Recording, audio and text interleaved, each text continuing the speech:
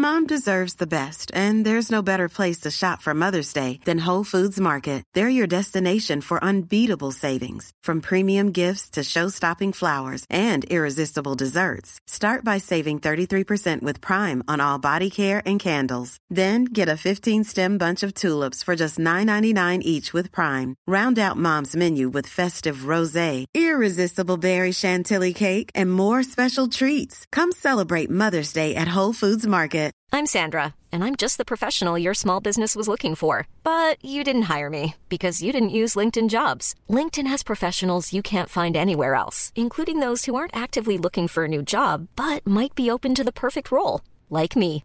In a given month, over 70% of LinkedIn users don't visit other leading job sites. So if you're not looking on LinkedIn, you'll miss out on great candidates like Sandra. Start hiring professionals like a professional. Post your free job on linkedin.com/people today.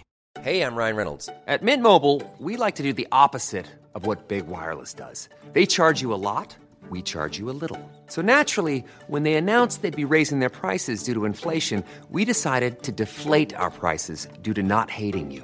That's right. We're cutting the price of Mint Unlimited from $30 a month to just $15 a month. Give it a try at mintmobile.com/switch. $45 up front for 3 months plus taxes and fees. Promo rate for new customers for limited time. Unlimited more than 40 gigabytes per month. Slows full terms at mintmobile.com.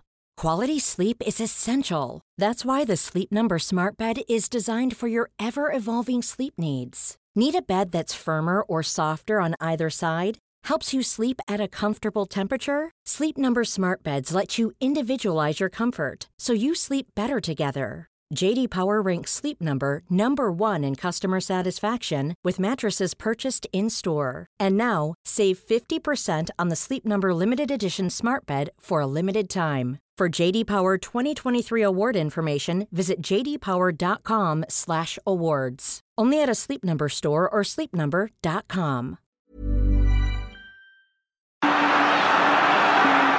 Anderton does well to get across into Sheringham. Sheringham scores. I thought he'd lost it with his first touch, but recovered fast to beat Kevin Pressman. Anderton, Sheringham, Anderton, and he's through. Anderton, lovely return from Sheringham. Spurs are 2 up. Darren Anderton. It's Chris Bart-Williams flying down that right-hand side. Behind the Spurs defence again. In for Bright, good touch. Oh, and whacked in by Calderwood, I think it is. Unless Bart-Williams got a slight deflection. Nice touch by Mark Bright, but Calderwood's attempted block turned out to be the equaliser. Hello, ladies and gentlemen. Welcome to Greatest Games on Football Ramble Daily in association with the Blizzard. My name is Marcus Speller. Jonathan Wilson is opposite me, of course, and today on the pod we have Jack Pitt-Brooke, football writer for The Athletic and host of The Athletic's Tottenham Hotspur podcast. Jack, lovely to have you here. Thanks for having me, Marcus. Yeah, not at all. Now, today we're talking about Tottenham Hotspur going to Hillsborough on the opening day of the 1994-95 Premiership season. The game ended 4-3 to Ossie Ardiles' Tottenham Hotspur. Why, Jack, have you gone for this game? Well, it was a classic game in itself. It's memorable most famously for the Jurgen Klinsmann dive celebration. Yes. Which is still very much, I think, exists in the public mind a lot. You see it a lot on, for a generation, Premier League years. Yeah. For a generation of fans, you call it, he celebrated with a Klinsmann. Yeah, it's like the most, I think it's probably the greatest celebration in the history of the Premier League. Or at least the most memorable single celebration. Yeah, be up there. I can't think of any rivals to that. Yeah. Jonathan? Yeah, I mean... What about Daniel Sturridge's little dance? Crouchy's robot? No, I mean, Crouchy's robot was more for England, wasn't it? True, yeah. Yeah, you're probably right. I sort of have quite mixed feelings about the celebration because I sort of hate that sort of slightly naff Germanic grin he gives it before doing the slide. The slide itself is a kind of... It's a brilliantly conceived PR moment of owning the thing that everybody's been chucking at him. Yeah, completely. But there's something about that California German business speak naffness. Hang on, this was years before any Californian business. He always had Californian in him. I think that's to his credit. And I think we all, if any of us had it, you'd flaunt it, surely. Not me. I'm talking to a lad from Sunderland there. So it's like a classic. Sorry, Jack. It's got this amazing. Like, one, it's a fantastic game. Yes. Like it's back and forth, 4-3. It also has that, like, it buzzes with that sense of excitement because it's the first game of the season, but also the first game of an era. Like, Ardiles was there the previous season, but in the summer of 1994, he bought Klinsmann, Popescu, and Dumitrescu, which was like unprecedented, really, to have three big stars from the 1994 World Cup all come to the Premier League. Well, Klinsmann's a World Cup winner. Yeah, for a combined, I think, like £8-9 million. Yeah, I mean, it's a kind of perfect mix, isn't it? Because Romania had been sort of the most exciting of the outside. I mean, arguably Bulgaria as well, but they've been a really exciting outsider in that World Cup, and they've been a team who really impressed people with the sort of a technical quality of their play. Beating Argentina, in one of the greatest games. I mean, hopefully we'll do that game at some point. That is a brilliant game. So to get two of the sort of the sort of trendy team plus this bona fide world star from Monaco. At a time when the Premier League didn't get bona fide world stars. And even Sheffield Wednesday had their own Romanian, Dan Petrescu, of course. Yeah. And I was looking through so I wrote an article about this, which you can read on The Athletic, and I was looking through the other big summer signings into the Premier League from abroad that year. And they were like good players. Like I think Brian Roy was there, Stefan Schwartz was there, Philippe Albert came in. But this was generally still at the era where it was unusual for English teams to sign top foreign players, especially ones who were like not necessarily. I mean, there were more obviously from Scandinavia, Low Countries, the Republic of Ireland, but to get kind of big names from slightly further afield in Europe was still a really, really big deal. And that's part of the changing sort of profile of the English game. Yeah.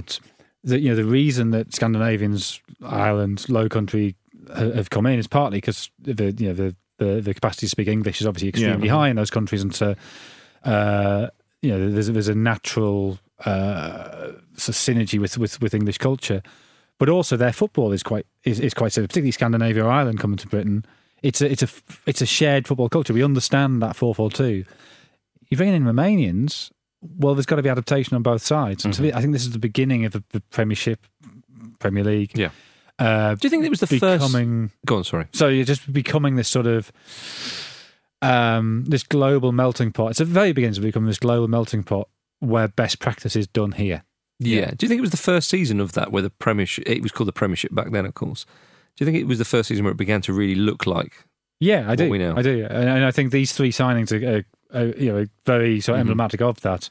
The big star plus the exciting outsiders. Because you can't forget what Tottenham were doing then with these signings. I mean, it's easy to forget how good a player Popescu was. Oh, magnificent player. He ended up not playing in this game for Wednesday, but Popescu very nearly went to Barcelona. Yeah, so Cruyff tried to get Popescu that summer to replace Koeman.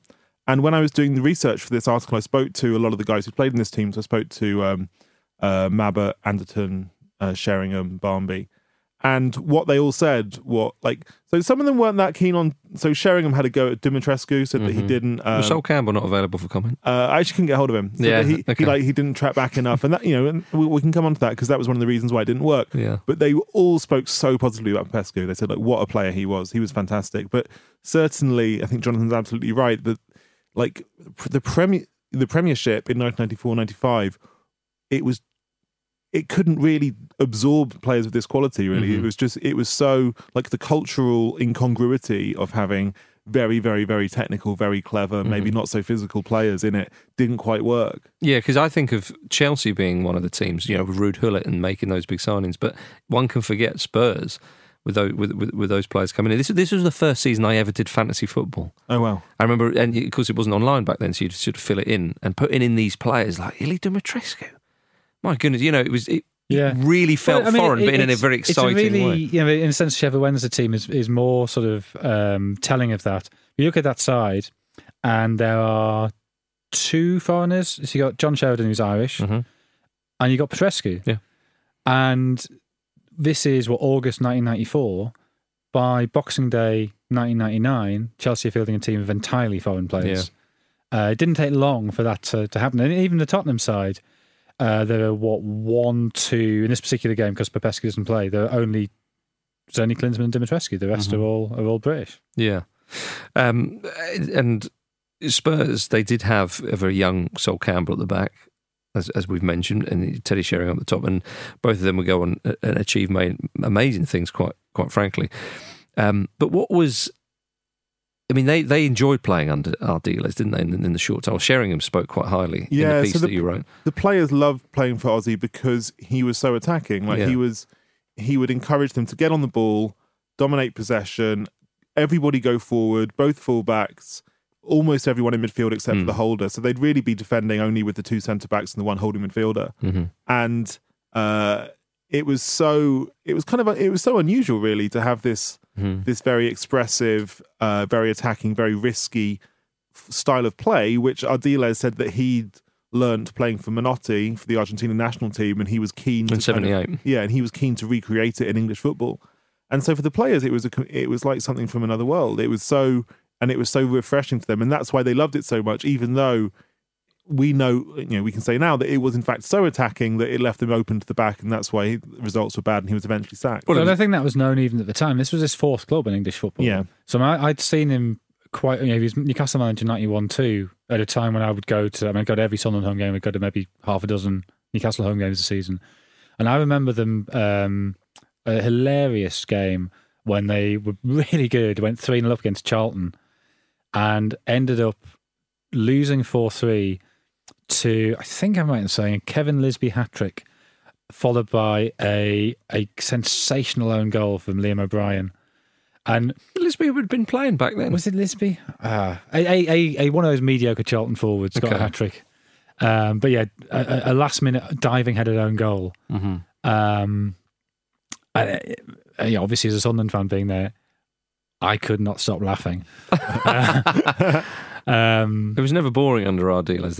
But it's always guaranteed to be goals. I mean, he took it up a level this season, but that sort of incredibly cavalier approach had always been characteristic of him. Yeah, and so what was his...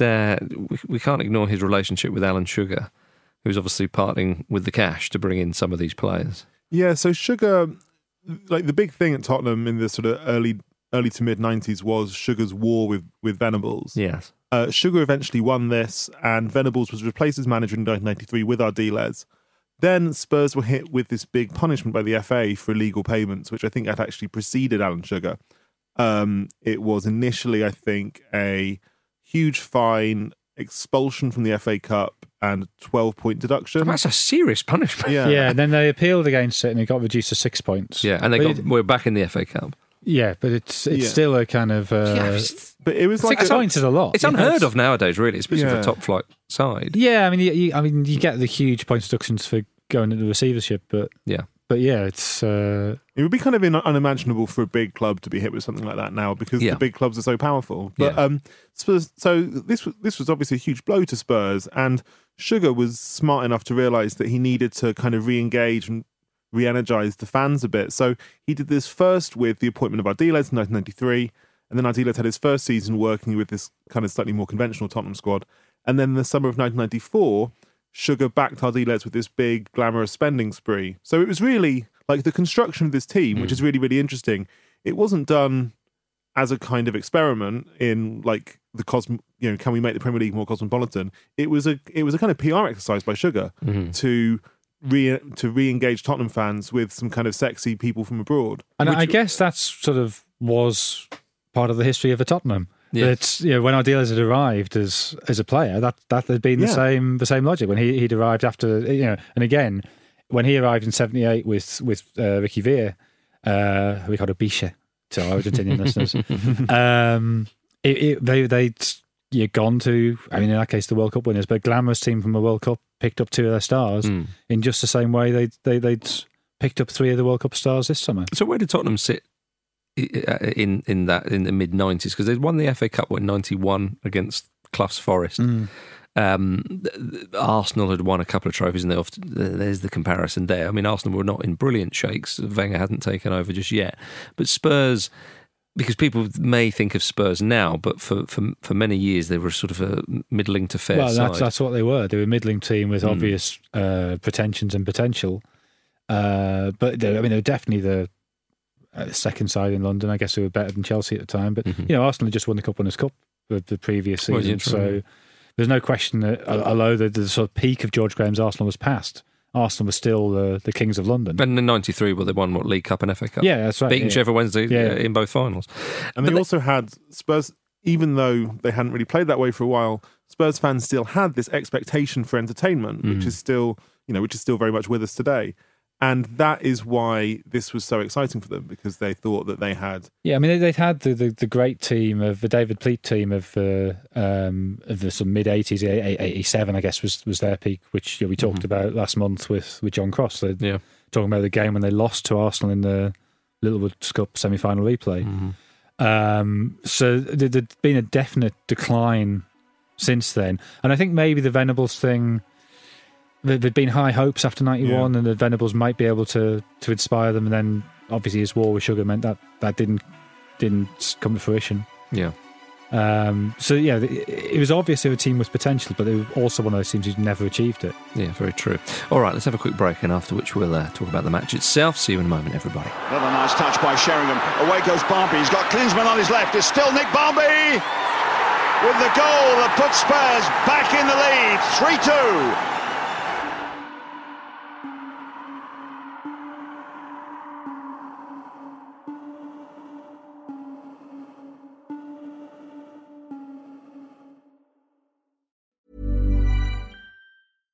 One size fits all seemed like a good idea for clothes. Nice dress. It's a t-shirt.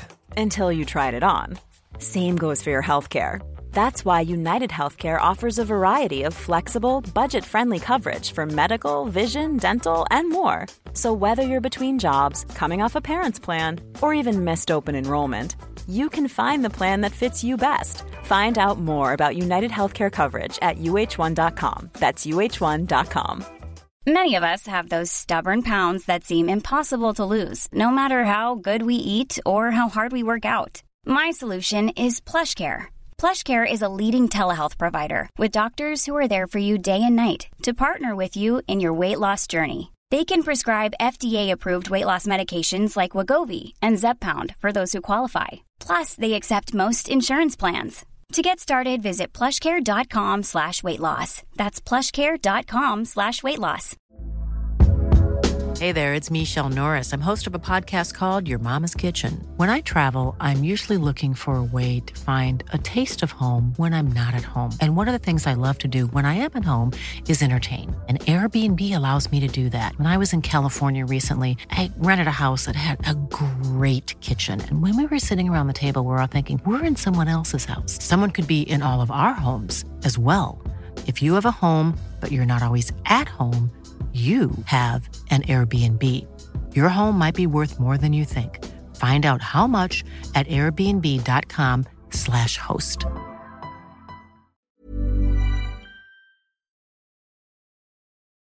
Anderson, a good cross for Klinsmann. Jurgen Klinsmann, a great header, and the German star opens his account with a dive. Welcome back to Greats Games on Football Ramble Daily in association with the Blizzard. Right then, so it was the first game of the season. It's always an exciting time, but especially for those Spurs fans, with those new signings in there. A lot of fans went up to Sheffield to see this game, even just wanting to get a glimpse of what Jurgen Klinsmann would look like in a Tottenham shirt. Yeah, there was so much... there's like a sort of myth going on. I don't know if it's a myth, but Spurs fans always talk about this, about how it was impossible to drive up to Sheffield because the motorways were clogged with Tottenham fans. And there was such a... it's kind of difficult looking back now to think of a comparison. Maybe Robinho at City, but in terms of the glamour and the sort of shock at seeing this kind of world superstar in the shirt. I think Ruud Gullit at Chelsea might be one. Maybe. Like there were stories of even the pre-season friendlies, like there was a famous one at Vicarage Road, which I think might have been the first time that Klinsmann played for Tottenham in any capacity. And like the swarms of people there, it was like the Sermon on the Mount. Yeah. Like it was, and so people were desperate, absolutely desperate to go and watch Jurgen Klinsmann play for Tottenham. And you can't underestimate what a good player Klinsmann was. Right. Because, I mean, there's so many great forwards over the years, but Klinsmann was superb. You know, World Cup winner, as we say. But Jonathan, he had everything in his locker, didn't he? Oh, a brilliant footballer. And as a forward, I mean... Do you think underrated as history's gone on? It's such a great winning mentality. He could score goals, create goals, all types of goals. Yeah, I mean, I think to an extent he suffers by comparison with Van Basten, who was a similar type of player in being complete, but Van Basten was better. Right. But Klinsmann was still a magnificent footballer. Yeah. And that Germany team of 1990, he's the best attacking player in that side. He could score from outside the box. He could score headers. He's good on the ball. He's good at drawing fouls. Very good. Yeah, you could say. But that's why putting Tottenham in the context of where they were, for him to go there, because I mean his Monaco side, I think remember them in the semi-final of the Champions League getting beaten by would it have been Capello's Milan? That's the kind of level he was playing at, to then go to this sort of middling. Well, I think the thing with that Monaco side, there was because they got done by the match fixing, by Tapie's match fixing, where there was a lot of disillusionment around Monaco then, and you sort of see that team sort of breaks up pretty quickly in the early 90s. And I think it was just a sense of sugar saw his chance. That's why Wenger went to Japan. Yeah, absolutely. Because he was so disillusioned with French football that. And you understand why. We can have a brilliant team, we can do everything to get to the top of the table, and they'll still stiff us. Yeah, yeah. Very why? true. Why would you stay behind? Yeah, I think it's an understandable. True enough. But it's also, I think. I mean, I'm older than both of you, and so I'm going to say this with my old man hat on. This is the days before football is on TV live on a really regular basis. Yeah. I mean, if you got Sky, it's a game a week. Yeah. So going to see somebody in the flesh was still what you did. That's how you saw a big player, was you got on the bus and you went. And I think that sort of mentality doesn't really exist anymore. We're so used to everything being televised that, I mean, obviously live events are still a huge thing, but if you wanted to see Klinsmann, you pretty much had to go and see him. And him playing up front with Teddy Sheringham was quite a nice duo. Yeah. Sheringham was very important to that team. Yeah, and Sheringham and Klinsmann love playing with each other. Yeah. I spoke to Sheringham. I mean, they're perfectly sort of complementary styles, aren't they? I spoke to Sheringham for this story, and he was so positive about Klinsmann, about his intelligence and his work rate, and a lot of people talk about how he was with the young players, and he would kind of set an example, because this is very much, there's a lot of similarities between this particular story and the story of Wenger's arrival at Arsenal. And one of those similarities is the contrast between the kind of pre-existing English culture of, we'll train for a bit, then we'll go for 10 pints, and the kind of professionalism of the foreign players who've arrived who don't really train that way. And so at Tottenham, they had a kind of conventional drinking culture of English players. And then Klinsmann showed up, and it was this kind of incredibly rigorous approach to training, very inclusive of the younger players as well, but he would spend hours out on the pitch. I think they're training at Mill Hill then, kind of working on his game, and big bag of balls, put every single one in the top corner, that sort of thing. Yeah. In a way that was like slightly unfamiliar then. Well, another one of these players that people couldn't believe they saw him in their club shirt would have been Ravanelli at Middlesbrough. Yeah. And he said that when he joined Middlesbrough, I mean, John, you probably know more, that he had a sort of, facts, back to Juventus to get them to send him sort of drills and whatnot that he could do in the afternoon, because he couldn't believe that all the local sort of English players and whatnot would train for a couple of hours or whatever in the morning, as you say, some go on the piss or whatever. Yeah, I mean, that signing is, I think, even more extraordinary than this. I mean, Tottenham were at least a glamorous club in London. For them to get him and Juninho and Emerson was a very curious business. We may well... But I mean, that fits into what we were saying about the rapid internationalisation of the Premier League, Premiership.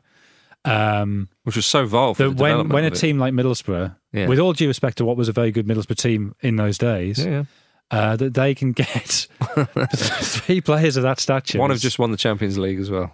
Yeah, and Juninho, who'd been brilliant in when Brazil had last been to Wembley, the culture changed very, very quickly. Yeah, indeed. But Spurs had some decent English players as well. Darren Anderton, Nick Barmby, very young Sol Campbell, of course. Stalwart Gary Mabbutt among them. So this game against Sheffield Wednesday, against Trevor France's Sheffield Wednesday, who weren't a bad side, they'd finished 7th the previous season and had some decent players in there.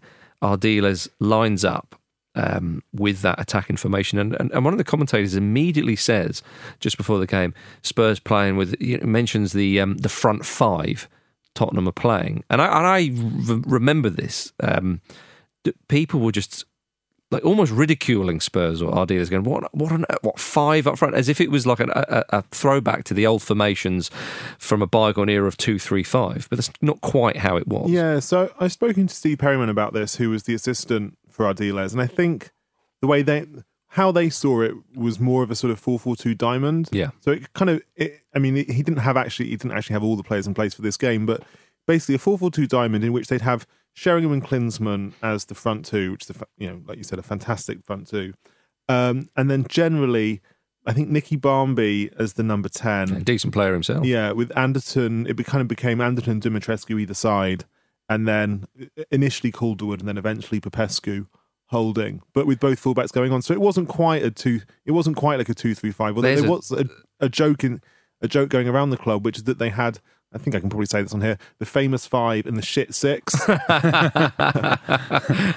love the thought of Popescu or Calderwood. That's your choice. I wonder, man for the moment. But so and it's a very young Sol Campbell at the back. And he started. Who was partnering him in the centre? Nethercott in this game. Nethercott in that, yeah. So the game gets underway, and on 19 minutes, Teddy Sheringham, I suppose it's a mistake really at the back from Sheffield Wednesday, and he kind of controls the ball. Well, Sheffield Wednesday playing a bit of a funny team because they've got 3 fullbacks in there as well, and I think it's. To be honest, the numbers are very hard to see on the Sheffield Wednesday shirts. They are. So if Peter Atherton is listening to this, and it wasn't his mistake, I apologise to him, but I think he gets caught. It's him who gets caught under the ball. And Sheringham's got hours to take the ball down. It's a great first touch. A lovely finish. But it doesn't really need to be. His second touch is a bit rubbish, but it doesn't really matter. And then he sort of, it's a weird finish because he got loads of times, ends up just sort of stabbing it with the outside of his right foot into the bottom corner. Effective, though. Yeah, it's a very good goal. It's a great cross from Anderson, and the first and third touches are excellent. The second one, maybe not quite. But the build-up to Spurs' second goal, which comes only about sort of 10, 11 minutes later, which Anderton finishes, is quite a nice slick move, if I remember correctly. And that's like Sheringham, and this would have been the first time that Sheringham and Klinsmann played together. Yeah. And yet, even in their combination for that Anderton goal, which puts Spurs 2-0 up, you can see that they just have that, like, when two players who haven't really played together that much have that like instinctive understanding because they're both clever players. And there's always that, when you're a fan, the first game of the season, you always want to see how your new heroes are going to kind of gel straight into the team. And so to see Klinsmann like instantly have that rapport with Sheringham up front was a sign that, wow, this could actually work out. I have to confess that I didn't really, as a teenage boy, I didn't really rate Sheringham until probably like Euro 96, which is to my detriment, really. For me, Well, he changed as a player. I mean, when he was at Millwall and then his one season plus one game at Forest, he was much more of a goal scorer. Yes. I think he obviously always had that intelligence, but he got deeper as he got older and became more of a schemer than the finisher. But but if you think about the English forwards that were knocking around the Premiership, then sort of Fowlers and Coles, Shearers, Ferdinands, Wright. Wright as well. There was so many. And Sheringham was a little bit different to them, and he wasn't so much as a goal machine. But when you look back at Sheringham with these touches and the intelligence that he had, it was quite glorious. Anyway, so at half time it was 2-0 to Tottenham Hotspur. So all's going very well in the camp. All's going to plan. And then into the second half, Dan Petrescu pulls one back for Sheffield Wednesday on 54 minutes. You'd question the defending there. You would question the defending. Chris Bart-Williams corners half cleared to John Sheridan, who volleys it back in and sort of just... then suddenly Petrescu's clean through, which makes no sense. And possibly the first question of a long line of questions of that Tottenham Hotspur defence under Ardiles. Campbell only out to Sheridan. To Petrescu! Well taken goal. I'm not sure whether Sheridan's pass to him was a fluke or intentional. Dan Petrescu with a lot of room. It's 2-1. So 6 minutes later, one of the great own goals. Yes. Colin Calderwood smashing it into his own net. It's an absolute beauty. Chris Bart-Williams just cut in from the right, and he sort of, in trying to challenge him, he ends up slamming it into the roof of his own net. It's an absolute beauty. It's a very 90s own goal. Yeah. You don't get too many of them nowadays, I think. Which is sad to see, quite frankly. But and then is it Nick Barmby who races through? Yeah, Sheringham plays through Barmby. Barmby, who probably one of the quicker, more energetic players in that Spurs team, charges through and just smashes it past Kevin Pressman for 3-2. But it's a lovely pass from Sheringham as well. I mean, you're starting to see, I think the second goal particularly, but this one as well, you sort of see how those components of that, I mean, front five is a misleading term, but it's not a totally inaccurate term. Right. You can see how that sort of fits together and how that might work. And they were very dependent on, the intelligence of Sheringham in slightly deeper positions, and then Dimitrescu and Barmby charge forward into the box. Yeah. Well, who was it who said that the main tactical instruction they got was when Teddy gets it, just bomb forward? I think Sheringham himself might have told me that, or maybe Mabbott. But Right. yeah, that was very much the approach. Sheringham pulls off, gets the ball, and then everyone, as in you got Klinsmann, Dimitrescu, Barmby, the fullbacks, and who might have been generally Austin and Edinburgh. It was usually for this team. Basically, everybody gets forward, and then Sheringham will sort it out. Glorious. All these goals going in, but Mr. Klinsmann hasn't got one himself yet, but that would be rectified on the 82nd minute when he scored his first goal in English football, or in the main competition. And the ball comes in, and it's a lovely header. Yeah, a great cross from Anderton and a great header. Yeah.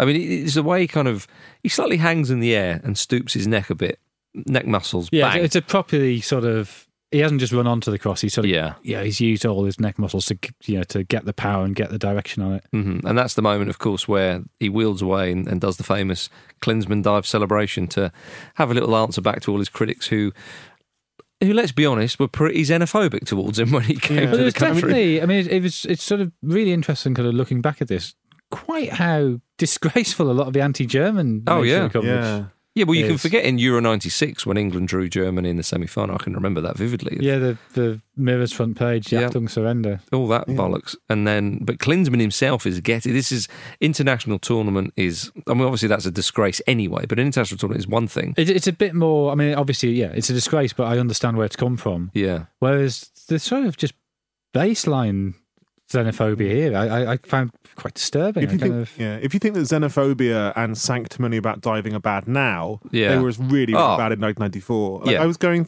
I spent a day at the British Library a few months ago, going back through all the papers from back then, and there were so many references to the Second World War. Yeah. I couldn't believe it. There was one game after this where Spurs won. The headline was "Hair Raid Warning." There was, I think, a report in the Sun about this particular game made reference to the fact that Sink the Bismarck was on Channel 4 that same day. It's so, the obsession with the Second World War is everywhere, and that people just cannot forgive Klinsmann for simply being German. At one point I found a headline in the Daily Express which referred to Spurs ethnic army. Blimey. And that's the language referring to the Romanians? Or? The language, the casual xenophobia and the language used about people who are not English, and there's so much foreign invasion is there everywhere. Is really remarkable. It does. It's I guess it's the flip side of how exotic this was. This had never happened before. People were really surprised about it. They didn't really know how to take it on board, and it produced mountains of awful xenophobia and racism. But wasn't there that line from a line Alan Sugar said had been used of him that the Romanians are used to having a mad dictator in control, so they'll be fine with him. Yeah, so that's a line in Alan Sugar's autobiography. He says that somebody wrote that. He says that is in one of the tabloids when he signed Popescu and Dimitrescu. I went back through all the tabloids and I couldn't find any such sentence. Okay, but that's not to say it wasn't said. But you're right. It is very dispiriting because, as a football fan and as a teenager, when I was seeing all that happen, you just think, oh, wow, this is incredible. And you have those memories. But when you start to kind of really go through it all, you think, blimey, it was... You would think that people would be welcoming with open arms a World Cup winner who, as you say, is one of a number of key players who helped develop the English game. Really, you can't underestimate that too much, and yet he's getting a barrage of a load of nonsense. Yeah, I mean, look, it doesn't condone it in any way. I think Klinsmann is a particular case because his diving had so offended people in when the World Cup in 1990, particularly. I think in the Euros in '88. So there is a sort of slightly more legitimate aspect of a criticism of Klinsmann. Yeah, but then the language it's couched in, and also, it's entirely legitimate for people to go, I'm a bit concerned about the way he's dived. Oh, I get that. What's going to happen if he does that? If he's a diver, I understand. He was a diver. There's no two ways about that. And that was a shame that is part of how you remember Klinsmann being a phenomenal player. But all the stuff that you're saying here, Jack, was written in the newspaper. I do think that. I mean, I think the diving stuff did go a bit overboard. Like, he was described in The Sun as one of the most notorious cheats in European football, and sometimes the diving. I mean, that's classic tabloid sanctimony. It is overboard, but it is what the tabloids do. So. Sometimes the diving stuff and the German stuff would come together, and he was described as a Stuttgart dive bomber. Oh right, yeah.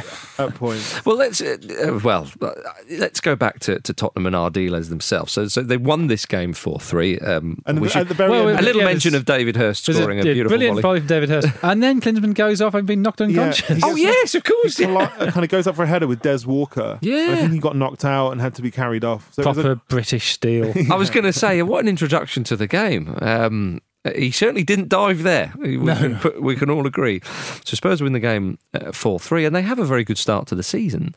They won 3 out of 4, something like that. You know, they're going very well. They're scoring a lot of goals. And Klinsmann. So 4 days after that, Klinsmann's first game at White Hart Lane, he scores a overhead kick. Beauty. Which is it's obviously the first time he's played in front of the home crowd. Would have been the first time that most of the people in that stadium have ever seen him in the flesh. And he scores the goal that only someone who's won the World Cup and the UEFA Cup and you've spent £2 million on would score. And that was a real moment of like, wow, this guy's for real. And also, it was soon after that people started talking about whether Spurs could win the title. They beat Ipswich Town 3-1 with a brilliant performance, which seemed like all the kind of the combination of the Ardiles approach and the individual quality of the signings came together. And after that game, only 3 or 4 games into the season, people genuinely talked about Spurs as title contenders. It shows you the level that they were playing at in those first sort of handful of games. I think it also it shows a difference to the modern world that in those days you could sign 3 players and that could turn you from being essentially a mid-table team into title challengers because the elite teams weren't as elite. Yeah, and it's funny reading your piece about this team, Jack. I just maybe hadn't been aware. I knew that they used to bomb forward and attack, but Ardiles was almost a sort of slightly figure. He was a bit of a figure of fun and a bit of a jokey figure. And yet, when you look back at it, there was a moment there when actually Spurs looked like that they could maybe win the title, or they were doing something, because it didn't last very long. Yeah, so it didn't take long for them to start losing games. Not just losing games, but losing games really badly. They would concede huge amounts of goals. Teams realised that they were so attacking. Everybody would attack except for 3 outfield players. They were very, very easy to score against. They wouldn't press properly.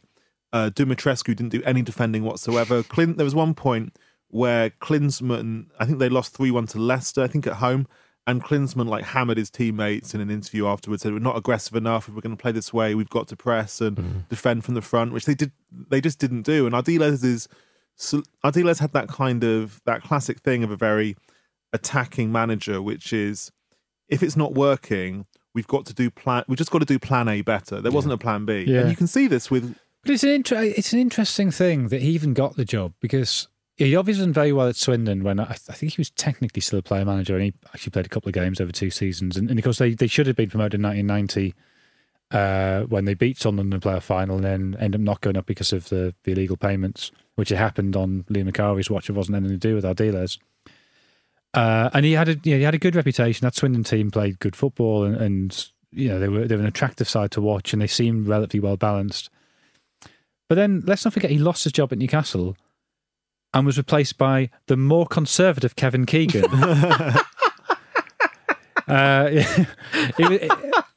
It was an act of retrenchment for Newcastle to appoint Kevin Keegan. We need to tighten up. Yeah. And then it was, I guess he'd done okay at West Brom, but I don't think he sort of done anything extraordinary at West Brom. So it was a big job for him to get, and it's obviously it's the Solskjaer or Lampard principle of bringing the crowd favourite from the past. But he's quite an unusual crowd favourite to bring in that you mentioned being a figure of fun, and one of the reasons for that is Ozzy's going to Wembley and everybody sort of laughs at his accent in Tottenham. Yeah. Which again to modern ears, it's a little bit uncomfortable. It is, yeah. And I guess he went along with it and was fine with it, but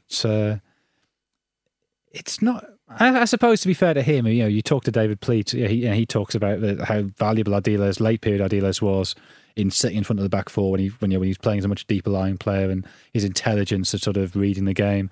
So he obviously did have that, but there was this sort of, he was in the classic school of British perceptions of foreign people. He's an Officer Crabtree. He's an Inspector Clouseau figure. Look at him being slightly different to us and speaking English in a funny way. Actually, obviously, Crabtree is English. You know what I mean? Yeah, I know. I mean, was it 10 games he had? No, so he was basically. They lost 5-2 at Main Road. Yeah. Which was actually my first ever Manchester City game. So an important day in my life. And then they lost 3-0 at Notts County in the Coca-Cola Cup. And then he was sacked. So he had 12 league games that season. Okay. 1-5, lost 5. Lost 5, scored 21, conceded 24. So it was quite a mixed bag. Yeah. The fans had turned on that Notts County game, didn't they? I think they were singing for him to be sacked. Yeah, I mean, I sort of remember that from that Newcastle-Charlton game. The fans had turned at the kind of you sort of think a kind of, a sort of charismatic, sort of cuddly figure like that, fans don't turn on, but yeah, they do. Yeah. Well, it's the results that matter. Yeah, and I don't know, I still think... Do you feel it was too soon? Maybe. The piece you wrote, there's an element of, it's just a shame that it didn't... Well, obviously it's a shame it didn't work out, but also might he have been able to turn it around? Yeah, I think it was quite hasty. I think Sugar buckled as soon as the fans turned, and Sugar could have given him another 10 games. He could have given him the rest of the season. He could have done, but on the other hand, if you've invested, 7 million quid near enough on a lot of money players, back then. And you're thinking, shit, we got Jurgen Klinsmann. We can't waste this.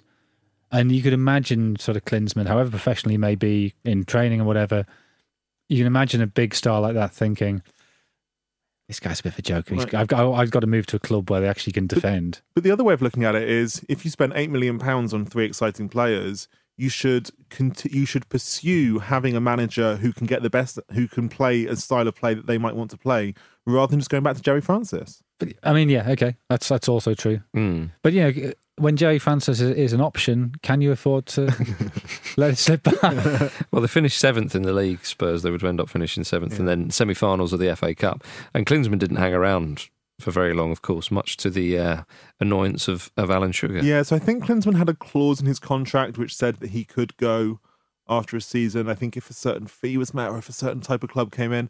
And Sugar, even though this clause was in his contract, Sugar thought it was incredibly ungentlemanly for Klinsmann to actually exercise this clause. And this prompted the kind of rant about Carlos Kickable. And Sugar went public and criticised Klinsmann. Basically, after Klinsmann had said, I am going to Bayern Munich, by the way. But he got, Klinsmann won. Like, he got his way and he went to Bayern. Yeah. But I mean, how, in the piece, you talk about maybe the importance of this side, how they were playing this kind of attacking style of play, which we now see a little bit more. It's more common in the Premier League, perhaps. Yeah. Would you dare to use the word pioneering? Yeah, I would. I do think they were pioneers. I think, like as Jonathan said earlier, the biggest thread, I think, in the history of the Premier League is cosmopolitanism. It's changing from a league which was English to a league which was international but played in England, and that refers to players, owners, tactics, everything. And this was the first time really we saw foreign players, foreign tactics tried in English football. And of course it didn't work, and probably it was never going to work. But if they hadn't tried it, then who knows whether or not Chelsea would have tried it, Arsenal would have tried it. And of course it was only 2 years after this that Wenger came in, and foreign tactics, foreign players, it was incredibly successful. But I think the difference is that Wenger had a really, really good foundation to build on. Like, as everybody always says, he had this kind of English back five, and that meant that it was slightly easier for him to integrate the foreign players and the more attacking football, whereas Spurs didn't really have the quality of defence, and that meant there was no foundation to all the attacking that they were doing. Yeah, absolutely. Jack, it's been a pleasure talking to you about that game and about that Ossie Ardiles Spurs team. Because again, it can slip the memory, this stuff. So excellent stuff. Thank you very much for listening to Greatest Games on Football Ramble Daily in association with the Blizzard, everybody. Thank you, Jonathan. A pleasure as always. Jack, always great to see you. For more stories like this, go to theblizzard.co.uk. We shall be back next week. See you then. Mark Williams again. in for Taylor. That's a good header. Well, that's a great volley by David Hirst. Terrific volley. And that could put Wednesday back in the game at 4-3. Nice support header. Terrific volley by Hirst.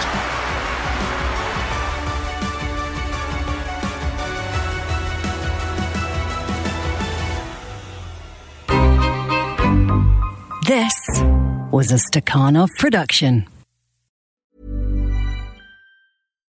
Hi, I'm Daniel, founder of Pretty Litter. Cats and cat owners deserve better than any old-fashioned litter. That's why I teamed up with scientists and veterinarians to create Pretty Litter. Its innovative crystal formula has superior odor control and weighs up to 80% less than clay litter. Pretty Litter even monitors health by changing colors to help detect early signs of potential illness. It's the world's smartest kitty litter. Go to prettylitter.com and use code ACAST for 20% off your first order and a free cat toy. Terms and conditions apply. See site for details. Planning for your next trip? Elevate your travel style with Quince. Quince has all the jet-setting essentials you'll want for your next getaway, like European linen, premium luggage options, buttery soft Italian leather bags, and so much more. And is all priced at 50 to 80% less than similar brands. Plus, Quince only works with factories that use safe and ethical manufacturing practices.